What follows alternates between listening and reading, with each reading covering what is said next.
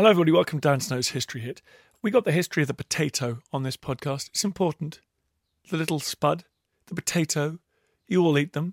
Lots of people eat them. Well, most of you I expect. But how often do you think about its history? What's it doing on your plate? What's it doing in your mouth when you're chomping on it? It's there because of its history and yours, obviously, like everything else. So I've got Rebecca Earle, who's a professor of history at the University of Warwick. She's fantastic. She's written a book on the potato. And she is going to tell us all about it. Why and how? A bit like coffee, it sprang from a small regional plant to a globally bestriding food source, staple for billions of people. If you wish to stay inside during this hot weather and watch History Hit TV, that would be great. We've got lots more documentaries just gone online, hundreds and hundreds of podcasts on there.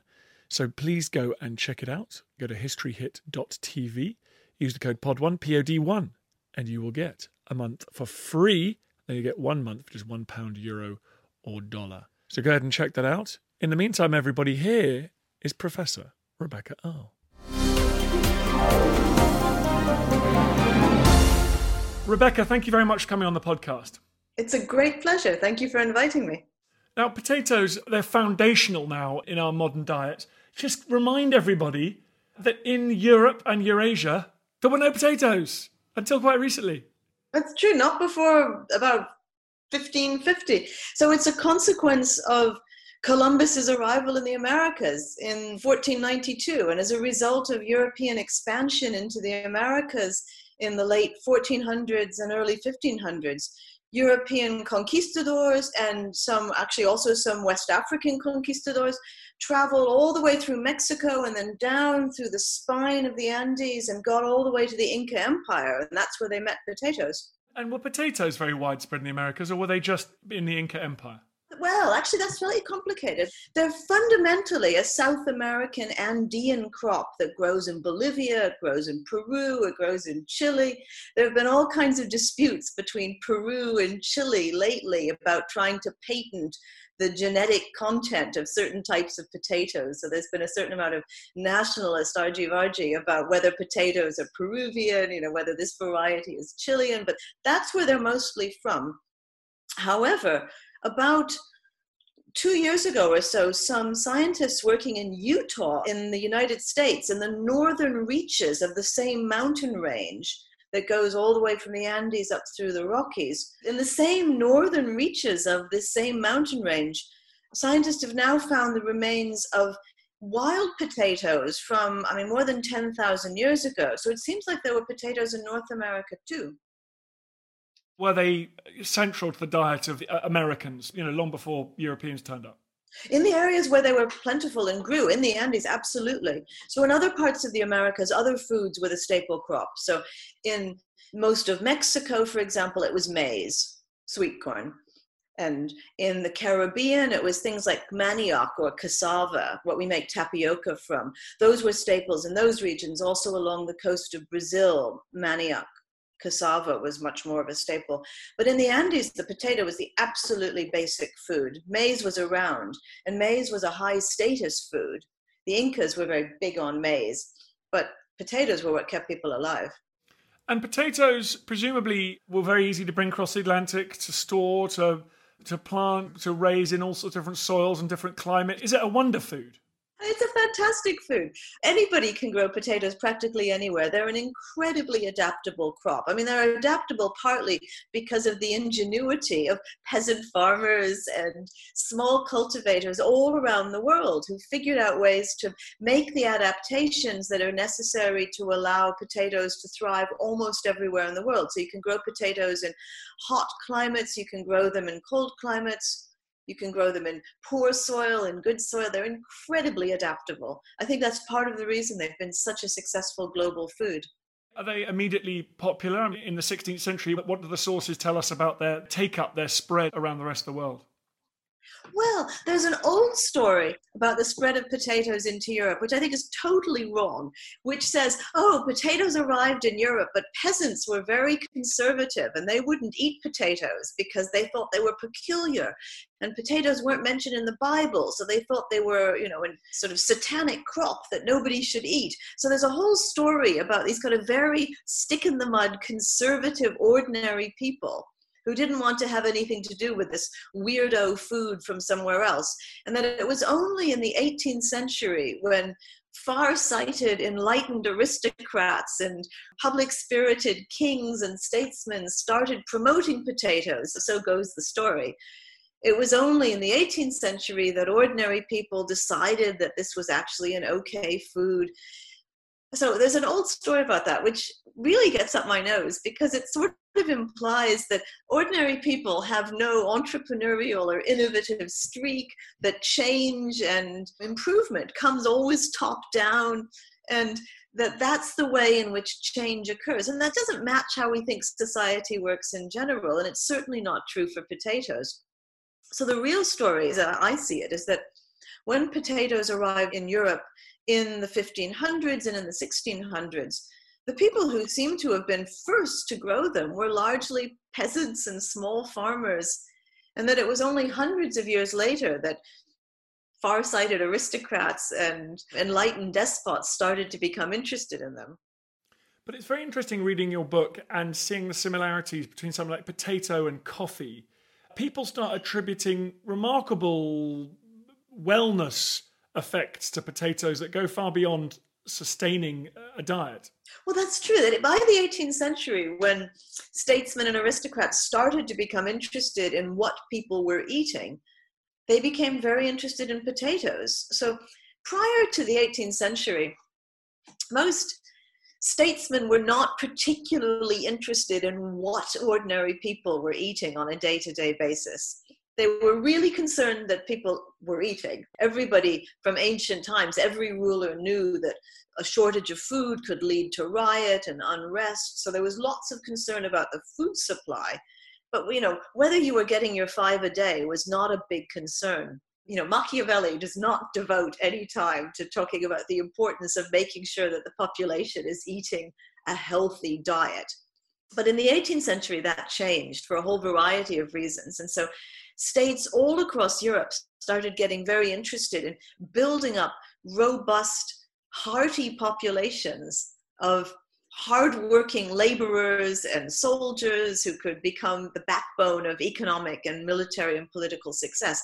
And they lighted on the potato as a particularly suitable food for building up hearty, strong, robust workers. And all kinds of things, as you say, were claimed for the potato, that it was just the absolute wonder food that would keep you alive, that would make you strong and healthy, that would banish famine forever. There were just endless enthusiastic pamphlets and booklets and speeches given about why potatoes were wonderful and everyone should eat more of them. To some extent, perhaps slightly unlike coffee, there's a grain of truth. Did the arrival of the potato provide a robust added element to the diet that means that less, say, Europeans did die of starvation in the centuries that followed its introduction? Well, there's certainly a whole body of scholarship that claims that, and that says, that was nice that you said a grain of truth, because in some ways it's partly about the difference between potatoes and grains. So Europe relied on grains as its staple foodstuff from ancient times. And so partly the grains we're familiar with, like wheat or oats or rye, but also what are sometimes called minor grains, millets and the spelts and all of the things that are kind of coming back a bit now. That was the backbone of the European diet. It's a fragile backbone. Those are not high-yielding crops, generally speaking. And potatoes are much more prolific, and they're highly calorific. If you want to get the most calories out of an area of land, you do well to grow potatoes. And they're very good on demanding relatively little water. I mean, they have all sorts of virtues. And so there's a whole body of scholarship that tries to peg the considerable population growth that occurred in Europe from the 1500s to the introduction of the potato. And I think there's some truth in that. I should have said a tuber of truth. One thing, of course, you can't not talk about is the so-called potato famine. Did certain societies like the Irish famously become so dependent on potatoes that when there was blight, they actually found themselves almost uniquely threatened by famine? Was it so successful that in the absence of it, everyone had stopped growing anything else? Hey, I'm Don Wildman, and on American History Hit, my expert guests and I journey across the nation and through the years to uncover the stories that have made the United States. From first flight to first ladies, from stitching the Star-Spangled Banner to striking gold in California, to shooting for the moon with Apollo. We've got you covered. Catch new episodes of American History Hit, a podcast by History Hit, every Monday and Thursday wherever you get your podcasts. When you're ready to pop the question, the last thing you want to do is second-guess the ring. At BlueNile.com, you can design a one-of-a-kind ring with the ease and convenience of shopping online. Choose your diamond and setting. When you find the one, you'll get it delivered right to your door. Go to BlueNile.com and use promo code LISTEN to get $50 off your purchase of $500 or more. That's code LISTEN at BlueNile.com for $50 off your purchase. BlueNile.com, code LISTEN. Looking for the perfect gift to celebrate the moms in your life? Aura frames are beautiful, Wi-Fi connected digital picture frames that allow you to share and display unlimited photos. It's super easy to upload and share photos via the Aura app. And if you're giving an Aura as a gift, you can even personalize the frame with preloaded photos and memories. And also remember, when using messaging apps, they shrink the photos. You cannot print those out. You cannot blow them up. This is high quality imagery going to one of the most important people in your life. The Aura app is super easy to set up. It takes about 2 minutes and you're going to love it. There's free unlimited storage, add unlimited photos and videos, and invite as many people as you want to a frame. Right now, Aura has got a great deal for Mother's Day. Listeners can save on the perfect gift by visiting auraframes.com to get $30 plus free shipping on their best-selling frame. That's AURA frames.com. Use code Dan Snow at checkout to save. Terms and conditions apply. Well, the Irish case is a particular historical tragedy which didn't come out of nowhere. So, as you said, the potato is a very successful foodstuff, and it's spread in Ireland very successfully from the 1600s. There were different views about the role of the potato in Irish society over these centuries. Ireland was, of course, colonized by the British, and in the early centuries of colonization, the potato was seen as a problem. It was seen as an obstacle that allowed the Irish to laze around and not work as hard as the English would have liked. I mean, there's a wonderful comment from a writer in the 1600s who said something like, "What need have they to work who can sustain themselves on potatoes?" And he wasn't happy about that. So there was a view that the potato was a bad thing. It allowed the Irish to escape from the discipline of the English colonizing mission and, let them go off and do their own thing and, smoke and drink and eat and have some fun. By the 18th century, when states started to get really interested in these robust, healthy populations, then Ireland became a sort of poster child for the potato. And writers up and down Europe in the 18th century were saying, if you have any doubts about how wonderful the potato is, look at Ireland. Look at all those fat, healthy peasants and their 10 children all sustaining themselves on potatoes. Isn't that wonderful? And so the potato then was seen as very good, and Ireland was proof positive of how excellent the potato was. By the 19th century, when views about how you organized an economy had changed yet again, the potato lost a good deal of its luster in the eyes of political economists and statesmen, and particularly people sitting in London looking at Ireland didn't see anything good when they saw potatoes.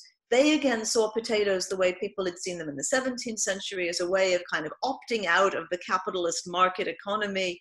Again, they began to see potatoes as a way of not becoming a proletariat, not having to become a waged laborer. You could just grow your potatoes and you could steer clear of having to be, working as an agricultural laborer on somebody else's land. And that didn't look good to London. It looked good to the Irish, but it didn't look good to London, which is not to say that the Irish wished to be eating nothing but potatoes. But as they got squeezed onto smaller and smaller plots of land by expanding commercial dairy production, etc., potatoes kept them alive until the Blight. So there's a historical context that explains why the Blight was so devastating in Ireland. It's that there were all these small farmers who had tiny plots of land, which they could just about live off because potatoes were so remarkable. But if they'd had more resources, they could have survived the blight. And you can see this because the blight actually affected much of Western Europe. It affected Belgium and the whole of the Low Countries. And there were significant deaths in those areas, but nothing as catastrophic as happened in Ireland, because in those areas on the continent, even small farmers weren't subsisting solely on potatoes. And it was political forces that made that difference rather than bacteriological ones, or rather than being due to the different virulence of the potato blight. It was the different circumstances in which people were living, which led to these different outcomes. 20th century, how does the potato fare in the great wars and the battles of ideologies of the early 20th century? I've got a feeling that you're going to tell me potatoes were at the heart of it. Well, as one rather wonderful window display that put it in during the First World War. This was a window display that somebody set up at a pharmacy in, I think, Iowa, that said, "The potato is a good soldier, eat it, uniform and all." So the potato was enlisted all across Europe, and when the US joined the war, the US, as a healthful food that was less vulnerable than wheat, and that would create healthy soldiers, and that would allow the nations to successfully defeat their enemies. And I mean, this was the case in Germany. Germany had an imperial potato office that oversaw potato supplies, which it said is the most important problem, the most important matter that we must discuss in terms of food. So potatoes were roped into the war effort in the First World War, and again also in the Second World War. And there's a wonderful book by a historian called Lizzie Collingham called The Taste of War that looks at the role of food in the Second World War. And she says more or less that the potato was the taste of war in the Second World War all around the world. We're recording this in the early summer of 2020, and people are worried about food supply and COVID and the lockdown. And it's amazing how much, just anecdotally, how many people I've seen on Instagram, Twitter, just planting potatoes. It's now entered our sort of cultural DNA as what you plant when times are tough, because anyone can plant and grow a potato and anyone can eat it, even your kids. Yeah, well, in 2008, the United Nations declared it the International Year of the Potato. And they did that because they said the potato is an exceptional food security crop. And I think they were right about that. And so I think that when people are going out and planting potatoes, it's both a response to the exceptional circumstances that the world finds itself in right now, and also an acknowledgement of the fact that the potato is a very easy to grow, prolific, and suitable crop to cultivate on a small scale. I mean, if you decided you were going to grow your own wheat in your back garden, you wouldn't make much headway. But if you plant some potatoes, you can get a meaningful crop out of it in a small space. And of course, who can forget the crop chosen by Matt Damon when he goes as the Martian? He's on Mars, and for some reason it all made sense to all of us that the first thing you would try and do is grow potatoes. What do potatoes tell us about capitalism and globalization at the moment? What does the world look like through the lens of the potato? The Chinese are the world's biggest producers and consumers of potatoes right now, which is pretty remarkable for a crop that wasn't even present in that part of the world 500 years ago. And the potato has now become part of official government strategy in China to achieve food security. And that has something to do with market liberalization in China and the way in which, I guess what people sometimes call state capitalism is being implemented by the Chinese government. So their approach to encouraging potato consumption includes a lot of, sort of top-down directives and also direct government support for potato farms, for factories that are making processed potato products, etc. But it's also framed in a language which I think is very familiar and recognizable to us in Britain, for example, which is the language of choice. It's the language of neoliberal consumerism, which stresses that your identity is intimately connected to the consumer choices that you make, and that who you are is really built up out of all of the choices that you make. And it's connected to ideas that go back to the 18th century about autonomy, that being an autonomous individual somehow should involve the capacity to make your own decisions, to form your own opinions, and to make your own choices, and that associates freedom in some way with the capacity and the ability to choose for yourself, right? And these are essential liberal ideas. and they connect to the way in which the potato is being marketed, even in China now. So in China now, there's a big push to be getting people to eat more potatoes, but it's framed as an individual consumer health choice that you personally might be wishing to make in order to benefit your own well-being, to improve yourself. They're not saying everybody now must eat potatoes. They're saying you would be much happier if you ate potatoes. You'd be healthier and better off, and so you should choose potatoes. I'm being stupid, but is rice suffering in great battle against potatoes?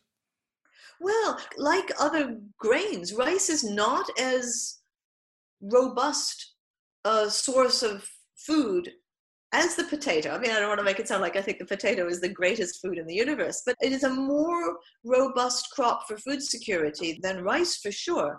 And also, I mean, white refined rice is not super nutritious in some ways. I mean, the industrial processing that leads to polished white rice removes a lot of vitamins. So there are some nutritional advantages to getting people off white rice as well. So the Chinese state would like potatoes to join rice and to join sorghum and other grains and crops as a staple, rather than just as a side vegetable, which my sense is that the potato was more a side vegetable in China. It was something that people ate not as their staple, but as a vegetable to accompany your rice or other starches. And that's what the government would partly like to change. Little did I know that my kids are model Chinese communists' children. They eat potato with potato and sometimes with a dessert of potato. That's all they eat.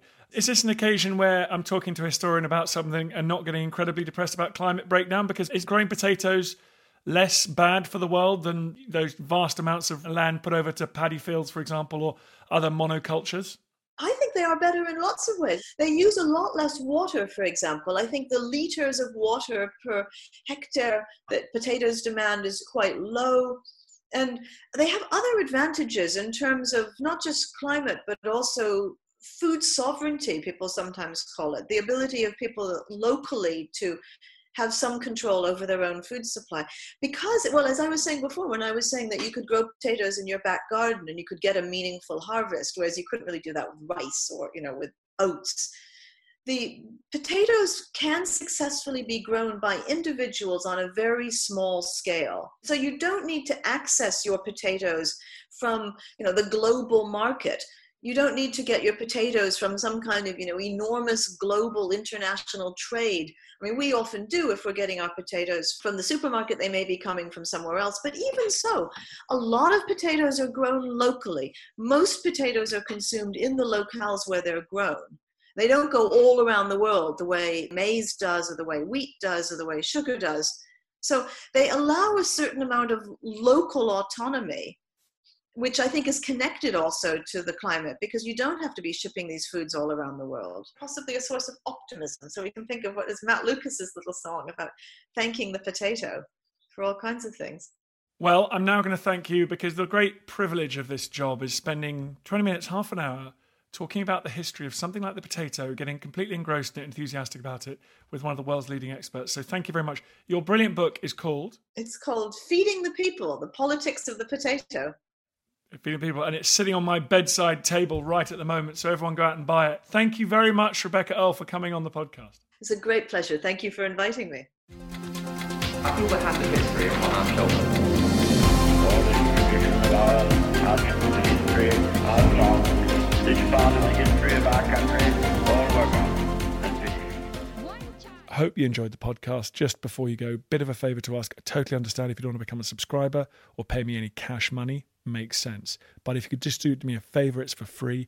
Go to iTunes or wherever you get your podcast. If you give it a 5-star rating and give it an absolutely glowing review, purge yourself, give it a glowing review. I'd really appreciate that. It's a tough world out there, law of the jungle out there, and I need all the fire support I can get. So that will boost it up the charts. It's so tiresome. But if you could do it, I'd be very, very grateful. Thank you. Planning for your next trip? Elevate your travel style with Quince. Quince has all the jet-setting essentials you'll want for your next getaway, like European linen, premium luggage options, buttery soft Italian leather bags, and so much more. And is all priced at 50 to 80% less than similar brands. Plus, Quince only works with factories that use safe and ethical manufacturing practices. Pack your bags with high-quality essentials you'll be wearing for vacations to come with Quince. Go to quince.com/pack for free shipping and 365-day returns.